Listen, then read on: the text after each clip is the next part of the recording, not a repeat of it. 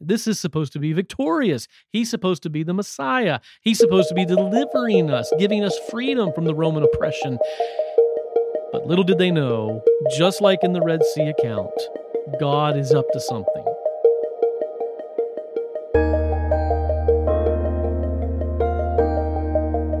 Hello and welcome to the BC Messenger podcast. It is March 2024. This is episode 20, and we are so glad that you have joined us for the Easter episode of the BC Messenger. We welcome you and thank you for listening in. As always, I'm sitting across from my wife, Jennifer, and the two of us host this podcast each month as we bring you real science, real Bible, real history, and real world.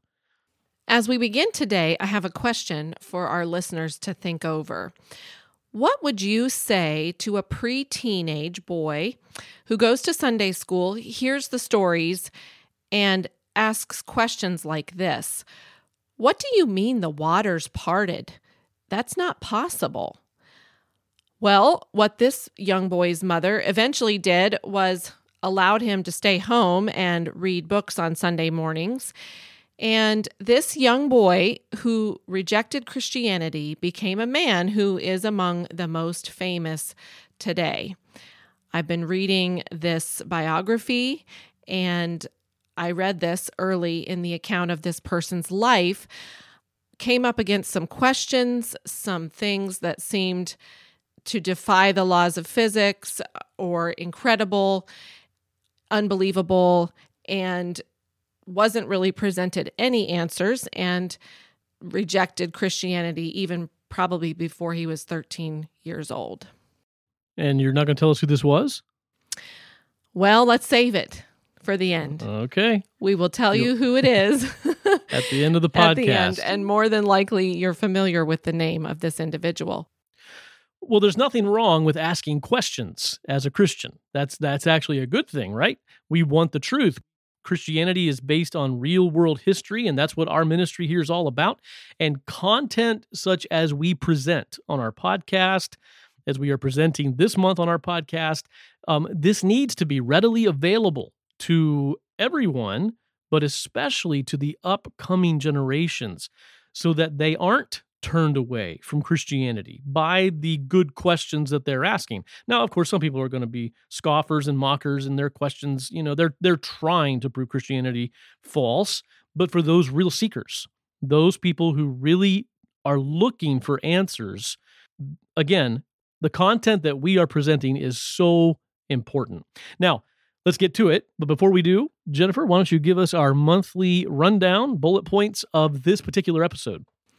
Our monthly roundup of content for you begins with our featured topic, Seeing Easter with New Eyes, and specifically seeing Easter through the lens of the Exodus and the Red Sea crossing with new eyes. And maybe you're wondering how those things will go together. We're going to be exploring that here very shortly. After that, we will be talking about a special sale being offered on the Manna book and Manna packet for the month of March. Then we have an update on our aging research. And moving from there, we will close out with Helen's View, part 2 of her interview from last month with Eldora, who is 99 years old, sharing more about her life there at the close of the podcast. Well, who doesn't love Easter and the Easter season? I do. It's my favorite holiday. I know favorite of all-time holidays. Well, and it's the springtime. We've come through the winter and the cold, and where we live, we got spoiled here some weeks ago. Had some nice warm weather, and then a snowstorm comes in, and we get 3-5 inches of snow, and that's fun for me a very short while, until you have to start shoveling it, and everybody's bringing mud in the house and all of that. But then finally spring does come, and you have new life, and you have the green coming back into the grass and the buds on the trees. And what a wonderful time to celebrate the triumph of Jesus Christ over death in this real world. New life. God doesn't do anything by accident, right? That's Easter. That's what Easter's all about to the Christian, is this real world event of the resurrection of Jesus. But foundational to Easter is the historical event of the Passover and Israel's exodus from Egypt. Same time of year, springtime. Of course, it was Passover when Jesus was crucified on the cross. It was Passover week where he instituted the Lord's Supper and had the Last Supper with the disciples. So it's tied in with this historical event of the Passover when God delivered his people from Pharaoh's hand.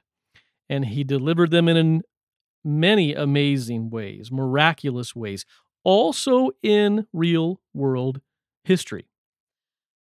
Many Jewish people at this time of year, the most widely celebrated Jewish celebration festival is Seder. And this happens very close to the time of Easter. And it is the memory for them as the Jewish nation of when God brought them out of Egypt and delivered them from bondage, delivered them from slavery, brought them to freedom, and all the amazing things that God did for them as a nation. And the Seder is a very detailed celebration or tradition that the Jewish people celebrate, and they welcome all other people to join them in the celebration of the Seder. In fact, many Christian people find great meaning in celebrating the Seder at this time of year. There are groups that you can invite to come into your church and lead a Seder celebration as they go through all the different parts of the symbolism of the meal and the different things they do, the breaking of the matzah, which we're going to talk about here on our podcast. But one Jewish website says, at the Seder, every person should feel as if he or she were going out of Egypt. We begin with the story of our patriarchs, Abraham, Isaac, and Jacob, and recount the Jewish people's descent into Egypt, recalling their suffering and persecution. We are with them as God sends the 10 plagues to punish Pharaoh and his nation, and follow along as they leave Egypt and cross the Sea of Reeds.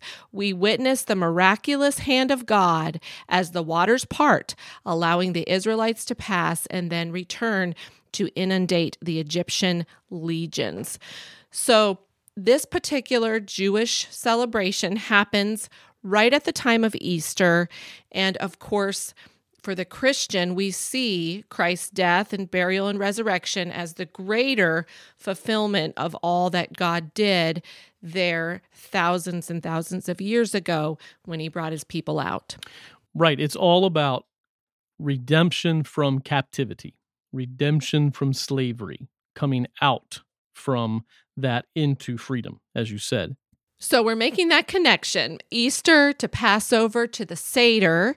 And now we want to just quickly talk about the breaking of the matzah. There are 3 pieces of flat bread that is used during the Seder. And one of the pieces is broken in 2 as part of the rituals and symbols that are done. And 2 different sites that I was reading about the Seder said that this unusual action of breaking the matzah recalls God splitting the Sea of Reeds, or some people say that it represents the splitting of the Sea of Reeds, which, of course, we commonly would say the Red Sea. Right. Of course, the matzah is unleavened bread, and knowing the biblical accounts, we understand that they did that because they were in such a rush to leave Egypt and to get out of Egypt quickly, and they didn't, it seems, have time to put the leaven in the bread, so they made the matzah, and that became part of this tradition, this remembrance in the Passover and the breaking of the matzah. So there's all kinds of things here that bring into remembrance, again, the redemption out of captivity. But yes, and there even seems to be some correlation to the parting of the Red Sea when that's broken in half. And that takes us into what we really want to talk about today and look at that particular event of the crossing of the Red Sea with new eyes and see just how God did this And seeing it more clearly, knowing now where this took place in the real world, and seeing the events on a map and how they transpired really gives us a new understanding as to how God can work, even when nobody else is suspecting it, even when the enemy themselves do not understand what God is doing, and when it even seems like the heroes and the good guys are failing and going to die, God comes through and God redeems and God gets the glory for it. And boy, we see this now more clearly in the story of the parting of the Red Sea. So as we dive into the historical account of the Red Sea crossing, we are going to be referring to an article written by Dr. Aardsma last summer in July of 2023, Understanding the Red or Reed Sea Crossing. Now that we know through correct biblical chronology where this happened, we can look at the geography, we can read the biblical account, we can put two and two together, and we can really relive the crossing of the Red Sea and all that God did at that time. And, as I was watching different pieces of the Seder and trying to understand more of the Jewish people's traditions with this at the time of Easter, I was struck by how often some of this symbolism seems to be left out. Of course, we did a whole episode last November on Israel, a nation robbed of its history. Right. And these dear Jewish people who their heritage is so precious to them, and yet the applications being made in the Seder are much more about oppression today and social justice today. And of course, we want those things. But reaching back into their history seemed to be less and less of a thing that's being done today. And I can only imagine that that is because their history has been so negated.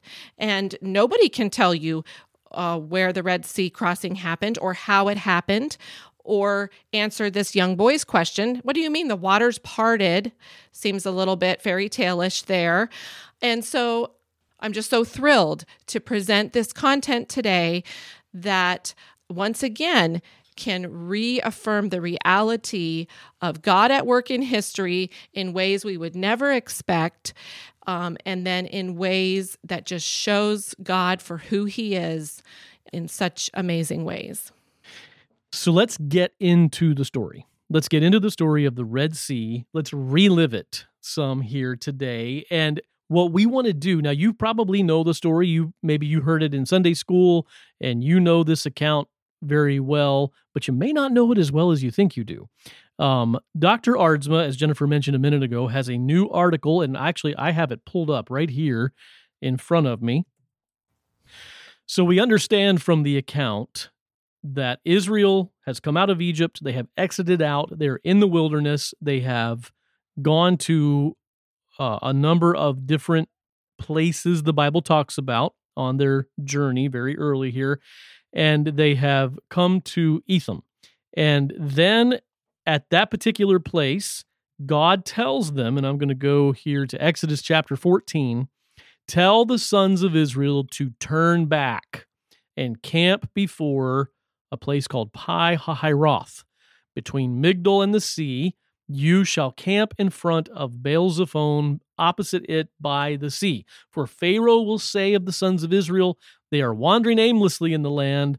The wilderness has shut them in. And then God goes on to tell what he's going to do, what Pharaoh is going to do, and how he's going to have victory over Pharaoh, which also, of course, gives victory to his people, to the Israelites over Egypt and over Pharaoh. So you can just imagine they have left Egypt in a rush. Right. Emotions are probably very high, excitement. God has promised to bring us out. He's promised to bring us into our own land, and very fearful, but also very excited. And Moses is the leader, and he's done all these incredible things in front of Pharaoh, and God has sent these plagues, and God has brought us out. And so they camp at Succoth and at Etham. And Etham is quite a distance. I mean, they covered a lot of territory there in those first couple of encampments, and they camp at Etham, which is right on the edge of the promised land. Right. I mean, it's literally like right there beside the Gaza Strip today, which again, most biblical researchers aren't really going to be able to tell you where Etham is, right. But they are right there. And then God, like you said, tells Moses, turn around, go back towards Egypt. So they go backtracking where they just came from. And I can only imagine at that point, many of these Israelite families are already beginning to think, what in the world are we doing? Okay, we're passing by where we just camped a few nights ago. You know, here we go, back towards Egypt. So there they are. And that's what we want to do throughout this episode, is to just keep referring to the fact that this is how God works. This is how God redeems. We're going to tie all of this into the Easter story, that the same thing happened when Christ came. But a fingerprint of God is God's people often scratching their head thinking, Lord, what are you doing? And as you pointed out, you can't fully understand these things until you get the real world data in front of you to show you how it actually happened. The phrase in Exodus 14, turn back, doesn't mean much of anything until you see it on a map. Yeah. And you understand, oh, God was telling them literally, like, make a U-turn in the wilderness. I'm taking you out into the promised land. We get to the promised land, but now we're going to turn back and go back toward Egypt. And in a minute, we're going to see and actually end up in the front of a body of water. Lord, what are you doing to us? Right. And to the south of them, as they are in front of this body of water, to the south of them is wilderness. And if they could go far enough south, they would be into mountainous territory. And so, Moses, I think we need to go. We've got probably an army coming after us here. We don't have much time. We better go scatter out into the mountains, or why are we coming back onto the doorstep of Egypt? And now God told them even which direction to face. And if you go into the show notes, look at the images we have there for you. They are facing north, which really is towards basically the Mediterranean Sea, although there's several bodies of water in between. God camps them right there and faces them toward this thing called Baal Zephon, which we now know from the pottery and from the geography here was a hill basically rising up way in the distance. And God said, face towards that. So this is part of the downside of having a podcast. We can't show you maps. We can't show you pictures. So you got to go to you can go to the show notes. We have a little bit on the show notes there that you can see, but also Dr. Arzma's newsletter, July the 11th newsletter 2023. And look at these pictures. Look at these Google Map pictures. You can go to Google Maps too and see the area if you know where you're going and see what Jennifer is describing there. But there's so many misunderstandings when it comes to this story. And Dr. Arzma goes through these in his newsletter. That, after leaving Egypt, the Israelites were suddenly trapped by the Pharaoh and his army by this body of water, so they can't get out. Right. They went as far as they could, and they rushed out of Egypt and went into the wilderness, and suddenly they were trapped by a sea, and they had nowhere to go. But this is a mistaken ideology if you understand correctly how this happened. And it's important to understand this because we learn some things of God. No, apparently, with the pottery that's been found, with the different locations that have been found, now understanding how they came back, they were not trapped by a body of water at all. They were actually, as we've stated 3 times now, on the cusp of the promised land, but they came back to a body of water for a different purpose altogether than getting away from Pharaoh. They are setting a trap. Well, more correctly, God is setting a trap. The people have no idea for Pharaoh. What's going on. at all. And Right. there they are, deliberately camped in front of this body of water, facing north, where there is no escape. If they would go far enough north, they would literally need like ships to escape, because they would be on the Right. brink of the Mediterranean Sea or a giant lake. Right. So there they are. And here comes Pharaoh. I mean, he's coming out of Egypt. He's changed his mind. He's got the army, which the Bible tells us was 600 chariots. Even though Egypt was collapsing itself after all that had gone on, he was still able to gather his army together. And we have to think about the fact that Israel in the wilderness was never going to actually be free until they were free of the potential pursuit of Pharaoh and his army. Right. Right. They would have always had the threat that they're going to come after us sooner or later. They're going to pull it together. Pharaoh will change his mind, and we are not going to be free in this wilderness until this army is dealt with. Right. So while the whole account of the Exodus, and we've mentioned this, is a story of redemption, it's a story of being set free from captivity and slavery, which is also the Christian story. This particular event is not. This particular event is the story that God, though he is long-suffering, there comes a day of reckoning. And when it comes, as Dr. Arsma says in his newsletter, it's not pretty, but he's God, and he will not be mocked.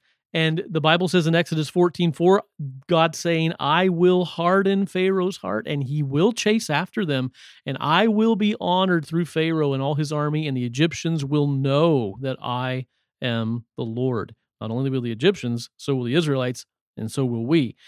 And so that's what happens. They come to this body of water. God's purpose in the whole thing, and again, if you see the map, you can see they're facing north, as Jennifer said. They're going to go through this body of water in a way that is going to completely cause them to misunderstand what's going on and trap them in a way that only God could do. So God has them planted there, basically, and the people don't know what's going on. And then God tells Moses, as this army is advancing, stretch your arm out over the sea, and an east wind begins to blow. Now, the body of water they were in front of is called today on Google Maps Ar Ruaj. If I'm saying that right, Ar Ruaj. It's a lagoon. Right. But when I think of a lagoon, I think of like your neighborhood like pond or something. That is not what this is. I mean, this lagoon is miles across. A couple, I think 2 miles wide, 3 miles tall, looking at it here on the satellite image. 10 feet deep. So this is a huge, what I would call a lake, or not a small pond at all. So, Right. So it's miles across, and that's where they're camped in front of. And then if you look on the images, you see there's an arm of the lake up to the side on the north, and then there's the rest of the lake there a little bit lower. And the geometry of this setting is just key. Go look at the pictures, but that's where they are. So let's get the scene in our mind again. We have millions of people with millions and millions of livestock standing at the bottom southern part of this body of water, facing north, facing toward Baal Zephon, just as the Bible says, at Pi Hahiroth. They're standing there. Pharaoh and his army is coming. They now see it. If you've ever seen the Charlton Heston movie, you can picture that in your mind. The people are they see the army coming. They're screaming. They don't, well, God, what have you done? Moses, what are you doing to us? And start complaining. And then a wind. Now, many people may not realize that the text specifically says that a wind comes from the east and dries up a path in this particular body of water. And actually, not just a path, but the text actually says the sea became dry land, which we're going to see. But I think even just the wind Do we realize the Bible says a wind blew all night? And sometimes people want to say, well, what are you trying to do? Provide natural explanations for God's miracles. Well, right here in the text, we have a natural explanation. A wind blew all night.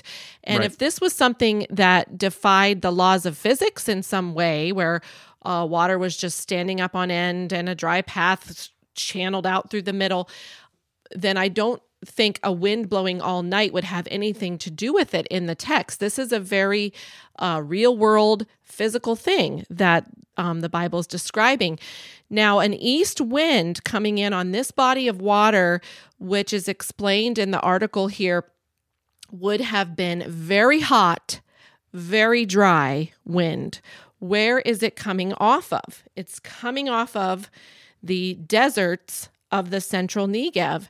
And in fact, Steve has been doing some reading about the strong force hot winds that can blow in this region of the world at times. And that seems to indeed be what happened here when Moses stretched out his arm. Yeah, I looked up an interesting article about how some physicists were trying to show that this is a very possible thing in that part of the world, that these strong winds can dry up these paths in certain parts of bodies of water in that area. And I've read this a couple times, that there was a British general, Alexander Tulloch, who claims to have witnessed the waters of a Lake Manzala, which is a little bit north in the same general region, but the Nile Delta region, pushed back. The waters of this lake pushed back 11 kilometers, and I believe that's approximately 6 miles, by a strong easterly wind back in 1882. I found that to be very interesting. Again, in that same particular vicinity and region. But the point here is that this is what the biblical account describes. And this is what took place at this Ar-Ruwaj right there near Lake Bardawil. So the geometry of this lagoon, as the wind was blowing so strong from the east, would have heaped the waters up in this one arm of the lagoon. And a lot of the rest of it would have been swept dry. There would have been water up to the north, more water above them there, and then half of this Ar-Ruwaj lagoon was dried up, at least, by this unique geometry and wind direction there on this body of water. And you have to imagine millions and millions of people with millions and millions of livestock crossing this water in the time allotted. So it can't be this little path. It has to be a massive mile or even 2 miles wide path opening up in the water. And you can imagine, okay, miles and miles of water at places 10 feet deep, all heaped up by this wind, by this force over on one side. And now there's this huge dry path they walk across. They go up into the northern part of this particular region.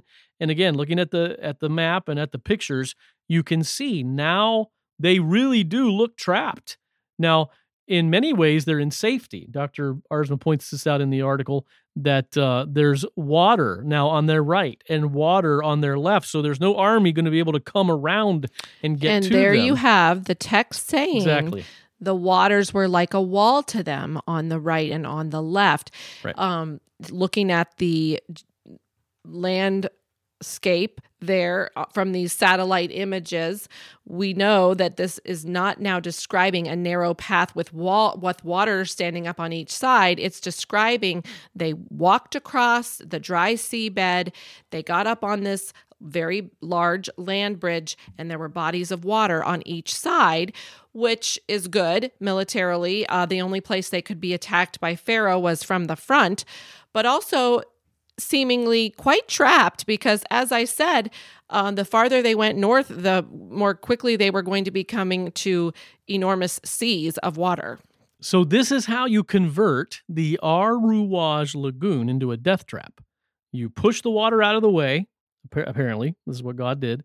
You get the people who are now the bait to go into the dry land, walk through it, go out onto the other side, and now it's possible for Pharaoh and for his army to get out into the middle of this lagoon on dry land. Before we get to Pharaoh, though, we've just got to think a little bit more about what these people are experiencing as we relive this. The Bible says they went across the seabed when? In the early wee hours of the morning, right? It was still dark. Yep. It was actually at dawn when the waters came back in, according to the scriptural account. Okay. So they are standing there, camped there all night, waiting for God to do something. And then they are just really astounded that they are now going to proceed into this dry seabed. But don't forget, there are winds. I mean, dry, hot wind is just blowing. And these people have their little tiny ones and their pregnant women and their elderly and their tents and all of their livestock. And there they go, miles down into this bowl-shaped lagoon that's dried up. And then they have to make this ascent up the other side, at least 10 feet up to get up to where this land bridge is.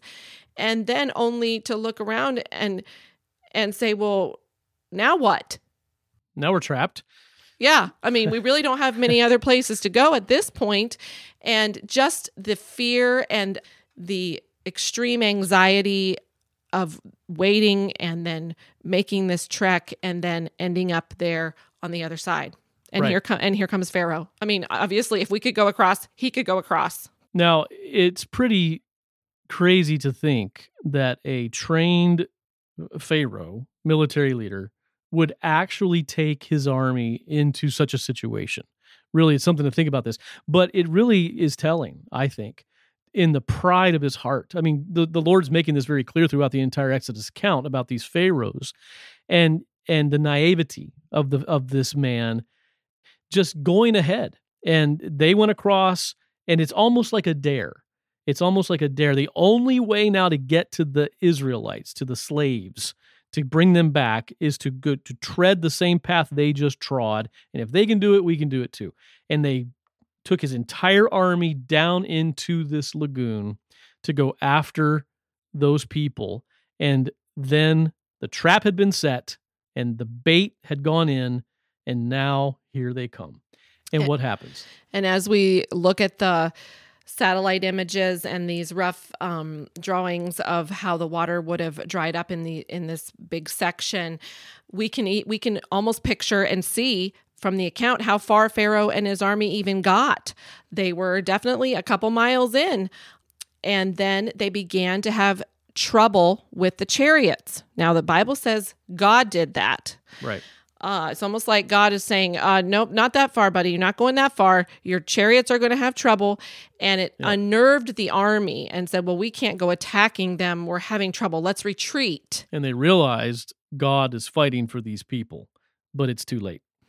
Yes. So as they begin to retreat, they're in this lagoon, dried up miles wide and tall lagoon, wide and long, I should say. And they're in there. They begin to retreat a little bit, and the wind stops. Oh. And you can see in the image here what would have been a tsunami.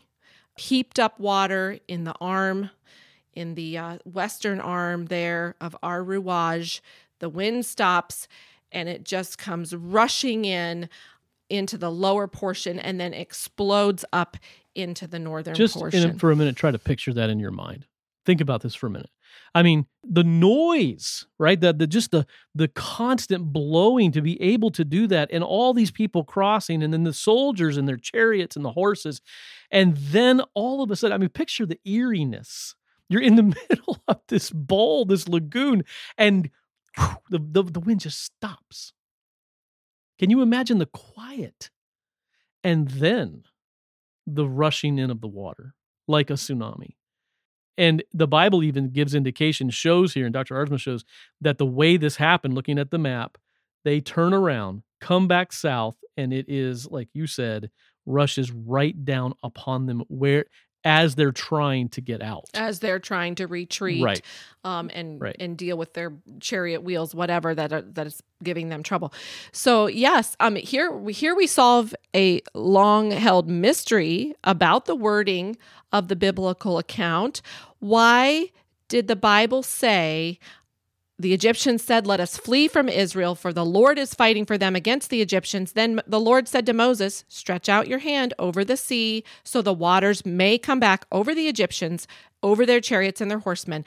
So Moses stretched out his hand over the sea, and the sea returned to its normal state at daybreak, while the Egyptians were fleeing right into it. Right into it. Fleeing right into it.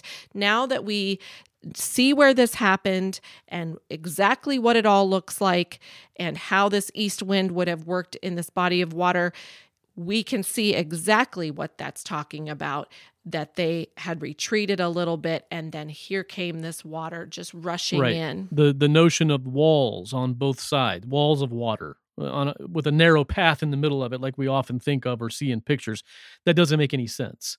But seeing the geography and the maps and understanding this area more clearly, it makes total sense how this happened.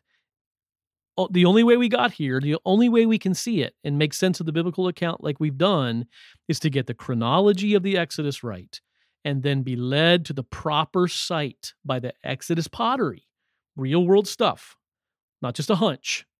And thereby we learn about the unique geometry of the Ar Rouage Lagoon. And I mean, we could talk about right there is where at Casion, many believe is one of the strongest candidates for Baal-zephon. That is where that was located. I mean, what are the odds that would be the location of Baal-zephon? On and on and on. That is showing us the reality of this event. But the main takeaway here is what God did, how God worked, what the story wasn't an account of and what it was an account of. Yeah, and we should take a minute and try to get inside Pharaoh's head, and I think you did that a few minutes ago, but just to go a little farther with it, he is definitely feeling very confident as the enemy, as hardened his heart against God. He would not listen to God. He scoffed against Moses. And so here he is watching these people flee across this dried up lagoon and thinking, they obviously don't know what they're doing. They're placing themselves in the perfect place for us to just deal with this swiftly and quickly. He feels very confident that himself and his army can get across there, can get up to where they are and finish off the situation in whatever way he had planned. He was very sure of himself, and for good reason. He wasn't even going in to fight soldiers. I mean, this was literally a mob of freed slaves, like, right, a few days ago. So from a human perspective and from Pharaoh's perspective and from probably the Israelites' perspective, this whole thing looked like it was a setup for certain disaster and defeat. Right. And that's the fingerprint of God. And now, after Pharaoh and his army are drowned, not one remains, and the Israelites stand there and witness this rushing in of the water and the bodies washed up on the seashore, I believe is what the Bible tells us. Now they are literally free. God has brought them through a very dark time of uncertainty and frightening them half to death, not understanding his plan, but yet the day breaks and the army is literally defeated right in front of them of no doing of their own. And now they're really free, that now they're truly delivered. Yes. And they go straight from there down into the wilderness and the path that God has for them. And God has a mission for them, a job for them to go in and conquer the promised land and take the land that he's given them. And along the way, they're singing songs of victory. They never forget this event. Yes. No, it's all through Israel's history that's Yep. recounted through the Old Testament and into the New. Yep. Miriam is leading the women and in playing timbrels and singing songs of praise. The Lord has triumphed gloriously. The horse and and his the rider rider. thrown into the sea. And so the victory that was won was beyond what anybody ever imagined, in a way that nobody ever imagined. And this was their great enemy. I mean, it was Egypt who they were enslaved to.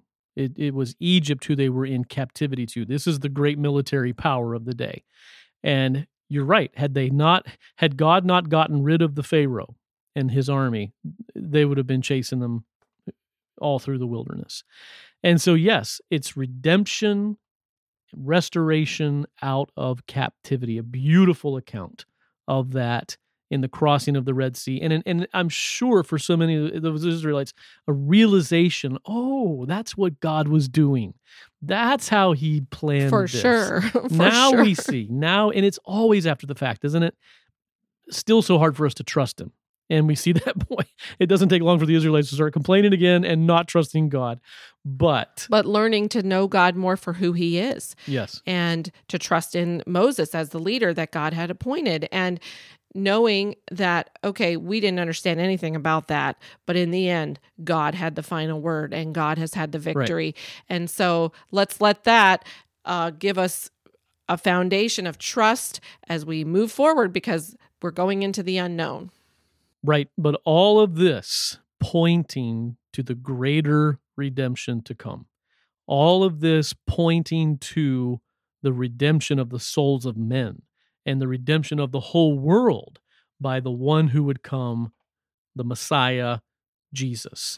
The breaking of the matzah, which represents for some Jewish people the parting of the Sea of Reeds. Jesus, on the night when he was betrayed, was celebrating the Passover with his disciples. Now, we don't know if it was a Seder as we have today, but he broke the bread, and what did he say? This is my body, which is broken for you. Yes. Jesus Christ came.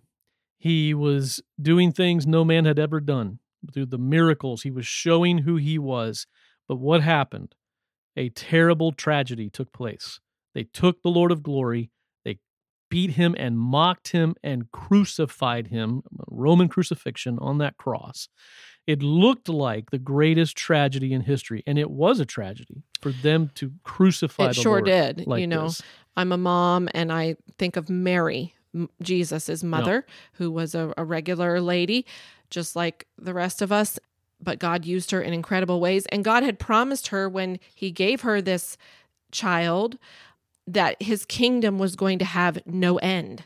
Right. And there she is. How is this going to work? At the foot of the cross, or on this day of crucifixion, her own dear son is being crucified, and it makes absolutely no sense. Human sense. That's right. And that's just one example. I mean, we can talk about the disciples. We could talk about everybody who knew the Old Testament accounts and how is this working out, and their faith being tested and challenged over and over again through the tragedy, through this horrible event. This is supposed to be victorious. He's supposed to be the Messiah. He's supposed to be delivering us, giving us freedom from the Roman oppression.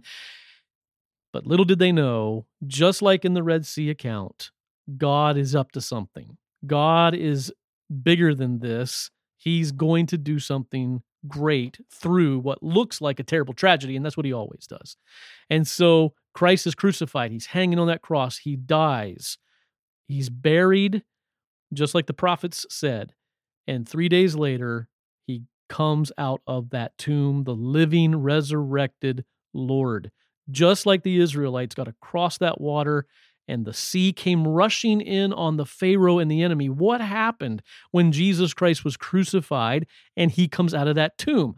Well, not only is he now the living Lord forever, never to be destroyed again, and bringing redemption to all who believe in him and true freedom from the bondage of sin, but he also destroyed the enemy. We forget that the Bible very plainly says that he made a show of the principalities and powers. He took the devil's stuff, as one preacher says that sometimes we listen to, that God in this event destroyed Just like the Pharaoh was destroyed in the sea, he destroyed the enemy, and he took the title deed of the earth. Yes, and just like the fact that the Israelites were never going to be truly delivered and truly free until this army and this Pharaoh were defeated. And so that's what the Red Sea was actually about. Right. The fundamental defeat that led to the victory. It's the same thing in the cross of Christ. So often we say Jesus died to save us from our sins, and praise the Lord, that's true. But there is so much more to the fullness of the fact that shortly before Jesus went to the cross, he said, "Now is the judgment of this world. Now will the ruler of this world be cast out." Yes. And so the cross of Christ and the resurrection of Christ was about the defeat of the enemy, A trap. the crushing of the serpent's head, That's right. so that redemption, salvation, restoration could be offered freely and the world could be redeemed. As we've often said, God is the master storyteller. He's the master of cliffhangers. Yeah. And his people wonder, what are we going to do? Just like in a good story. And then he comes through in what looks like the greatest tragedy and disaster. He comes through and defeats the enemy. I love what this Jewish individual says from a website called JewsForJesus.org. I don't know anything about this website, to be honest with you, but Jennifer found this quote, and I think this is very fitting. Here's what this Jewish individual says, a Jew who has come to trust Jesus Christ as his Savior. The New Testament is a continuation of the same story as the Exodus itself. At the Last Supper, the teachings of Jesus brought continued meaning to the core narrative of our people through the ages, that our God has provided redemption for us by his mighty hand and his stretched out arm.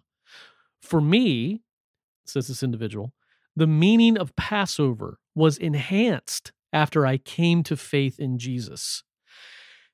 It was like looking at an old tradition with a new pair of glasses.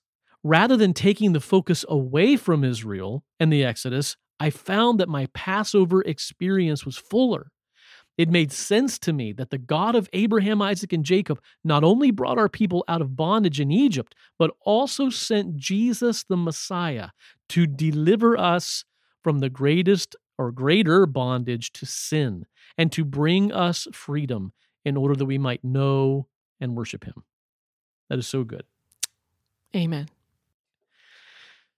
And it's good to know that whatever you're facing in life right now, and you say, this does not make any sense. This is not what I have asked for. Why did this have to happen to my loved one? Whatever it might be, you also can know God is up to something. He does know what he's doing. His people have nothing to fear. You may have to go through hard times. You may have to go through strong winds and storms. You sure, go through these cliffhangers, these stories, but God is bringing redemption. God is bringing life out of death.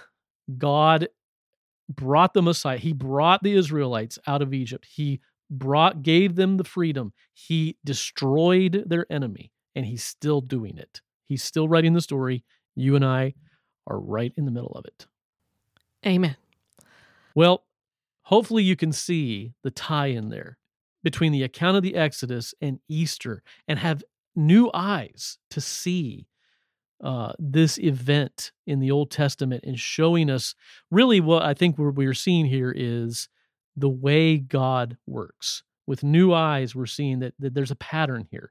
And he was showing us way back then what he was going to do with Christ. In a fuller and greater way. And yet, what is he going to do in our future? Right. We don't know for sure all those details. And through the dark times and the questions and things that don't seem to make sense, we can believe that God has a plan and that he's working a beautiful tapestry of the story of history, and he's put us in it.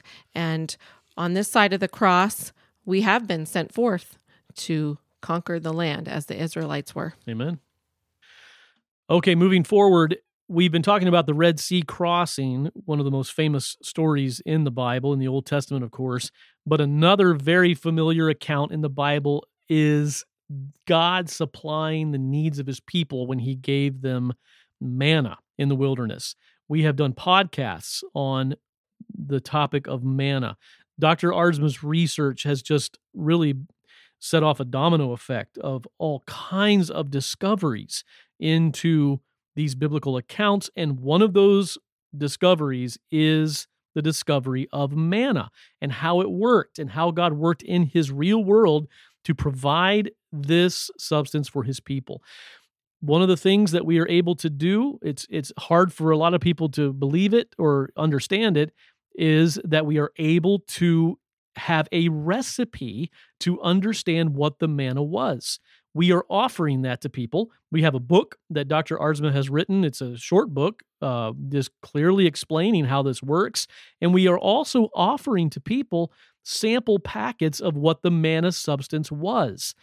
You can, right now through the month of March, get the book and this one-of-a-kind resource for your family, for yourself, to learn more about how God worked in these ancient times when Israel sojourned in the wilderness of the central Negev and how God provided this manna. Now, this manna is totally like everything else God does. It's not like what you would have thought. It's not like what you would have been probably taught in Sunday school. Very different, but very real world. The manna set comes with the book about the manna discovery, which has color images in there, and then a packet of manna that you and your family or Bible study group can experience after you read about how this all worked. And so whenever you're ready, when you're ready to experience this Old Testament history, hold it in your hand. You can order this resource, and the month of March is a great time to do it. It is typically $49.99 for this resource, but through the month of March, it is 50% off. So it'll be $24.99. And so for everyone who has been considering getting this resource and keeping it in the back of your mind, it's a great time to take action. So you can go to the show notes. There's a link there to go to the sale and order this, or you can go to biblicalchronologist.org, sidebar, click on manna, and you can find the sale. It's in bright red letters right there, and you'll see it. Okay, moving into the aging research section, we just have something brief here to share today before we hear from Eldora again, who is 99 years old and the oldest known person to be supplementing the anti-aging vitamins today. Although many people today are seeking increased longevity, and you can see this in different discussion forums, different areas out there on social media. I even saw where there's an individual who is wanting to form a longevity party for the United States, and he invited us to join it. You don't even know this, Steve, because I haven't had a chance to tell you, but we were invited to the longevity party of the United States because they are pushing hard for solutions to aging, and they're very, very good at pointing out how atrocious aging actually is and the suffering that it involves, and how if it was coming in the form of a pandemic or something, we would be fighting it with all of our might, but instead we just accept it. And so they have a lot of good things to say, but what they do not do across the board, these very intelligent and competent people, is they do not take Genesis seriously. And right. For what in their mind is very good reason. And of course, the aging research here has come from specifically and only from the ancient book of Genesis. So we put that out there as this is super longevity data. And guess what one person said to me when I entered into a discussion about longevity and hoping to see this in the future of our world? I brought up Genesis, and the comment that came back to me said, "I really hoped this was satire." You can't be serious, Please tell me you're not serious. But we are serious. And, one other thing quickly, that I saw was somebody said, when do you think we are going to actually have something to extend lifespans? And another researcher guy replied and said, I think by 2065. And the first person said, are you serious? 2065? I hoped for something a lot sooner than that. And again, I'm thinking, well, here we are talking about Genesis, and we're also talking about anti-aging vitamins, and you can get those right now. You don't have to wait till 2065. So we're coming from an angle that most people don't want to take seriously, but maybe 2024 will be the year where we will see people begin to understand the treasure that's given to us there in Genesis and taking the Bible and science seriously and where that can lead. That's right. And that leads us into the second part of Helen's interview with Eldora. On our last podcast, we had the first part of the interview with Eldora, who is 99 years of age. Eldora is the oldest person that we know of who is supplementing the anti-aging vitamins on a daily basis. And in this second part, she shares more of her life story. And really what's so neat about this interview is it's neat to hear Eldora's story, but to hear her being so cognitive and so able to recall to memory the things that she is saying. Now, is all of this due to the vitamins? The truth is, we don't know for sure, but we do know she's been on them, and we do know she's showing good signs, and it's just so interesting to hear her talk. And of course, the anti-aging vitamin drops, which are two newly discovered vitamins and not the same thing as any traditional vitamin, are available to you there on the Biblical Chronologist website. You can order them and have them on your doorstep just in a matter of days. We have been seeing quite a few orders lately coming through for the 4-bottle quantity, which is $115.99 for the 4 bottles, but you do have the option to get 3, 2, or 1 bottle, and 1 bottle is $31.99. And if a husband and wife take that together, it will last 32 days, basically a month. And it's a very wise investment in your health and taking part in what God is doing here in the aging research. We hope you enjoyed this interview between Helen and myself with Eldora, 99 years of age. So after living for 99 years, what's the one piece of advice that you would give people that you had a chance to talk to, either young people in their 20s or 50s or even in their 70s? What message would you like, or piece of advice would you feel should be passed on? Eat properly. Eat properly. Interesting. Yes, and stay away from sweets. You know, it's nice to have it once in a while, but as a treat, but not to. I think that has a lot to do with health and exercise. And I still try and take a walk every day. Wow, good for you. And even though if the weather is really, really bad, I just try and take 600 steps in the house, somehow or other. Good for you. So that I can say I was walking, you know what I mean? Mm-hmm. But, and I still do some bed exercises or at the side of the bed, mm-hmm. and I'm trying to keep my joints so they don't get stiff. Mm-hmm. Mm-hmm. And a lot of it is up to you to take care of yourself. And then, of course, I really... Just like yesterday now, I took my blood pressure, and it was 122 over 72 or something like that. And I used to have hypertension, mm-hmm. which was like in the 190s. Mm-hmm. But I was put on some medication, and mm-hmm. it's just come down now for a year or two. Mm-hmm. And I have no problems health-wise. Good. But it's all this aging stuff.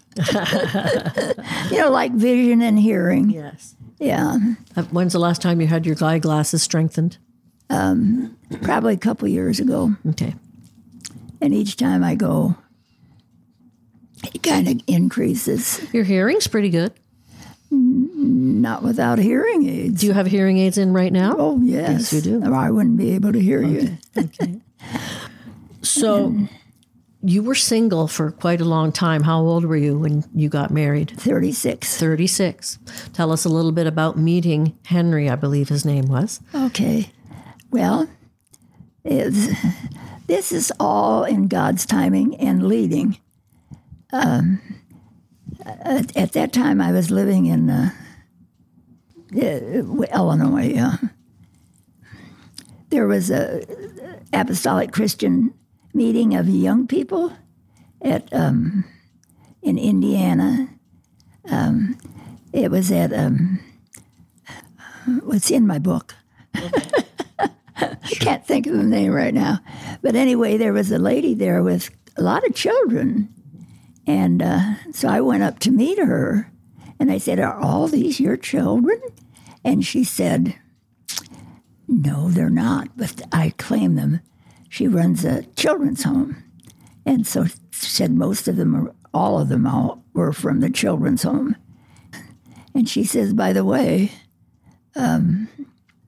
her live-in help is leaving. So she's looking for someone to live in and help take care of the kids. Mm-hmm. And that was it. I thought, now, that's almost like a mission, Mm-hmm. And so I told her that I was interested, and that's how I got there. And she had a mother and a dad, and they had a little mobile home that was right next to the house. And the dad took care of the garden, wonderful gardener, and the mom did the cooking, most of it. And this is at the children's home. This is at the children's home now. And every evening before we'd go to bed, there was devotions. And we'd kneel at the side of the bed and have our prayers, And then all of a sudden one day, there were 2 little boys that were brought to the home. Their mother had deserted. And their names were Henry and Kevin. And so Henry must have had the flu or something, because I needed to take him in and change him to the bathroom. And I took him in there and gave him a bath and put on clean clothes. And Josephine, the one that runs the home, she came in and wanted to know how I was doing. And I said, well, we're almost done. And then Henry must have called me Mommy, but I didn't understand it because he was just 2. And he called me Mommy. And do you know that little boy wouldn't let anyone take care of him except his mommy? That was me. Oh, yeah. And so this is how I met the Bonges family. And then I remember Kevin. He'd come home from school, and he'd come up to me, put his arms around my waist, look at me. It was so pathetic. He said, my mom, I worked in a hospital part-time. He said, was my mommy in the hospital? Maybe she's sick and can't come home. Just very, very sad. That's kind of how I met the Bonges family. And so they were there. So I was at her place for maybe about 2 or 3 years. And, of course, during that time, I met their father. He would always get them every weekend, very faithful. And he would come, I can still remember, he put newspapers down on the living room floor, and I was working nights at the time, and so I had slept and was coming down the stairs, the open stairway. And there he was on the floor with the two boys carving out a pumpkin, put eyes in it and everything.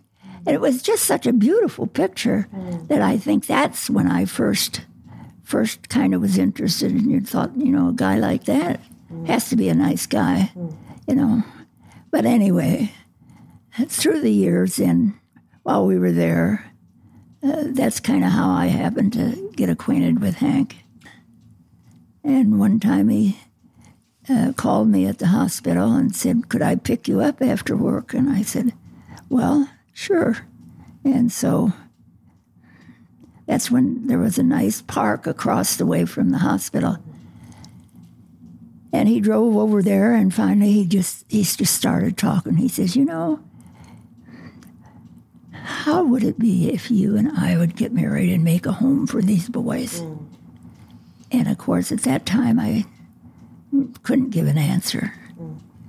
But through praying, a lot of praying and stuff, I could finally say yes.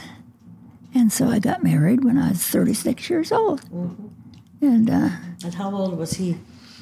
He was 2 years younger than me. Oh, he was younger than you. But I had the best kids in the world. Now, there were the 2 boys, but there was also Julie, right? There was a Julie. There was a girl, but she didn't live with us. She lived in the... she stayed at the children. No, she stayed with Josephine. Josephine is the owner of the home, brother. I see. And went to school there. I see. And then she finally went to live with one of her uncles. I see. So she never lived with you? Never lived with us. Just the 2 boys. And to this day, everybody should have a Henry because he is the best. And he is most attentive and loving. I just am so fortunate. Yes. Now, see, I give God the glory for this because he's the one that led me there. All my life, he's been in the lead. And so, anyway, I've got a Henry Now, and a Kevin. Julie passed away about 5 years ago.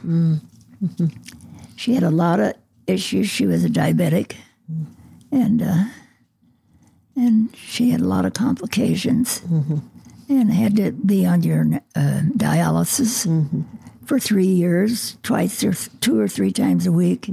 Finally, she just said, "I can't do it anymore." She called me, and I said, "Well, Julie, you can't do that." And she says, "I have to." She says, "Because I can't do it anymore."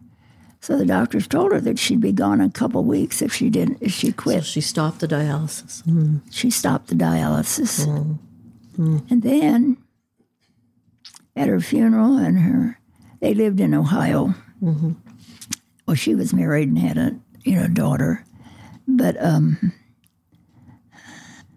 I guess what I'm trying to say, I wanted to go to the funeral and the visitation.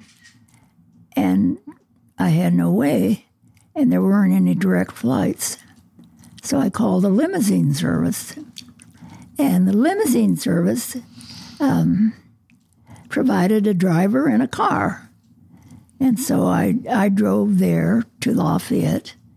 And when we got in the car, I was informed that he had been a minister for 18 years and that he had a counseling service by appointment and worked part-time for the limousine service. Well, I'm going to tell you something. That was one of God's doing again. Most beautiful conversations, had such comfort from him. And it just seemed like that after that trip and that I'd been out there, came home, I was just on a different level of my Christianity. Just almost floating, you know what I mean? That God provided again. And so all through my life, I just always give God the credit. And I was so glad that I got married and could be a mom and a wife. You never had any children of your own, natural born. Right. No. Now, I remember one of the things talking to you, your husband had already died when I met you. And I remember you sharing some very difficult marriage years with some deep struggles that you went through. Yeah. Want to talk about that? But, do you know, at the end, he got on sobriety, and it was just like a different life. Yes. Just beautiful. So it was alcohol was one of his problems. Yeah. Alcohol abuse. But, when I got married, he was on sobriety for a long time. But he said, once you take that first drink, you're back in it. And but he, toward the end, he wanted help. And I can still remember him kneeling in front of me, taking hold of my hands, and he said, "Eldora, help me. I just can't do it anymore. He says, I don't want to be this way." And I said, well, that's the first step of wanting help. And So he had to be hospitalized 3 days. And you went with him, didn't you, to all the AA meetings? I went and took him to the doctor, and the doctor said, my dad was an alcoholic, so don't waste my time. If you really mean it, I'll help you. And so he was admitted, and he was there for 3 days. I guess when they go off it suddenly like that, they convulse. Mm-hmm. And so he had to be monitored. And so he went to Alcoholic Anonymous, and I went to Al-Anon. And he finally kicked the habit. Just a totally different world. Yeah, no, he was a totally different person. Yes. And so how many years was he completely sober before he died? I think it was 11 years before. Okay, he died young. Yeah. Before he was 60. Really? Before his 60th birthday. And probably not helped by the alcohol. Well, he had heart issues and a circulatory problem. He couldn't even walk to the mailbox anymore without using his truck or something to get the mail, and it wasn't that far, you know. So what would really impacted me was your faithfulness to him, despite honey. all the things you went through. Oh, it just seemed like I needed to be there. I never once thought of divorce or anything. I mean, for better or worse. Yes. Yeah. Right. Well, Dora, you look great and you sound great. I mean, we've asked you a bunch of questions here today, and we've been talking for a while, and you're answering them all right off the bat. And I know we talked a little bit about aging, and of course, and aging's a terrible thing. We all know that, and you know it better than anybody sitting here today.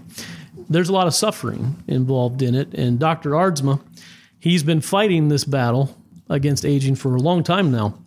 And Helen, and you are a very big encouragement to all of us in this. You've been on the vitamins. Of course, we are with you. We give glory to God as well. But we're all still trying to figure this out, trying to understand how is this helping us, how, what is it doing in people's bodies. And we're taking great encouragement from you today, and we appreciate the interview, that you're doing as well as you are, and that you're able to answer these questions. And I know you're a great encouragement to Dr. Aardsma, Gerald and Helen today. And this has been a blessing. This has been good. And we're going to come and celebrate for your 100th birthday. Oh, absolutely. In a year's time. Absolutely. Don't forget to put us on the invitation list. We'll be there, and I bet the halls will be there too. Well, I'm going to tell you something. My doctor said that if I turn 100, that the staff and he are coming over to help me celebrate. Well, it sounds like a grand party. It's party. about 12 miles. That's where he is. Well, that's great. I'm planning on your 110th birthday party. We'll be there for that one. What'd you say? Your 110th birthday party. Oh, no. I don't think so. We're going to plan ahead. But, basically that's true. I'm fine. But I do watch what I eat. I eat wholesome. So that's what I do. Well, it's been great to see you, and I'm really glad you came to visit, and thanks for taking the time for this interview. It's been really special, and we love you bunches. And you don't know how, you guys come to mind many, many times. You were my family when I lived here, and that just meant so much to me. So many memories. Yes. Well, thank you so much. Thank you, Eldora. Yeah, this has been very good. As we enter into the Easter season, we all have something to celebrate, from the very youngest to the most elderly among us and everybody in between. It is the most joyful time of the year for the Christian as we celebrate the resurrected, ascended, and reigning Christ of glory. Now, Jen, you've got to reveal to us who the young man was that you were talking about at the beginning of the podcast. Oh, yes. Okay. Yeah. We almost forgot. We must deliver on our promises. Okay. Definitely. So who was the boy who said, "What do you mean the waters parted? That's not possible." It was Elon Musk. Elon Musk. I've been reading his you biography. Probably heard of him. which was released, I believe, last year by Walter Isaacson. And I have been very fascinated to learn about Elon Musk's life. But when he rejected the Bible, he read science fiction instead, and Nietzsche and other philosophers, and he reached in his teen years an existential crisis of saying, the laws of physics could not explain to me the why of the universe. And how I wish that he hadn't been turned away by his questions and he could have read the Bible in addition to the other things and found out more of the why of the universe. But that's who it was, Elon Musk. We need the Elon Musks of our world. And yes, we need them to understand the truth of Christianity and the truth of the Bible. Yes, we do. And ask those good questions, and we have answers for them. And help Very answer good. more questions and help continue to take dominion of this world for the glory of God. Yes. Well, until next time, may your Easter celebrations be filled with joy in this Easter season and this spring season. We will see you next month as we continue on Real Science, Real Bible, Real History, Real World.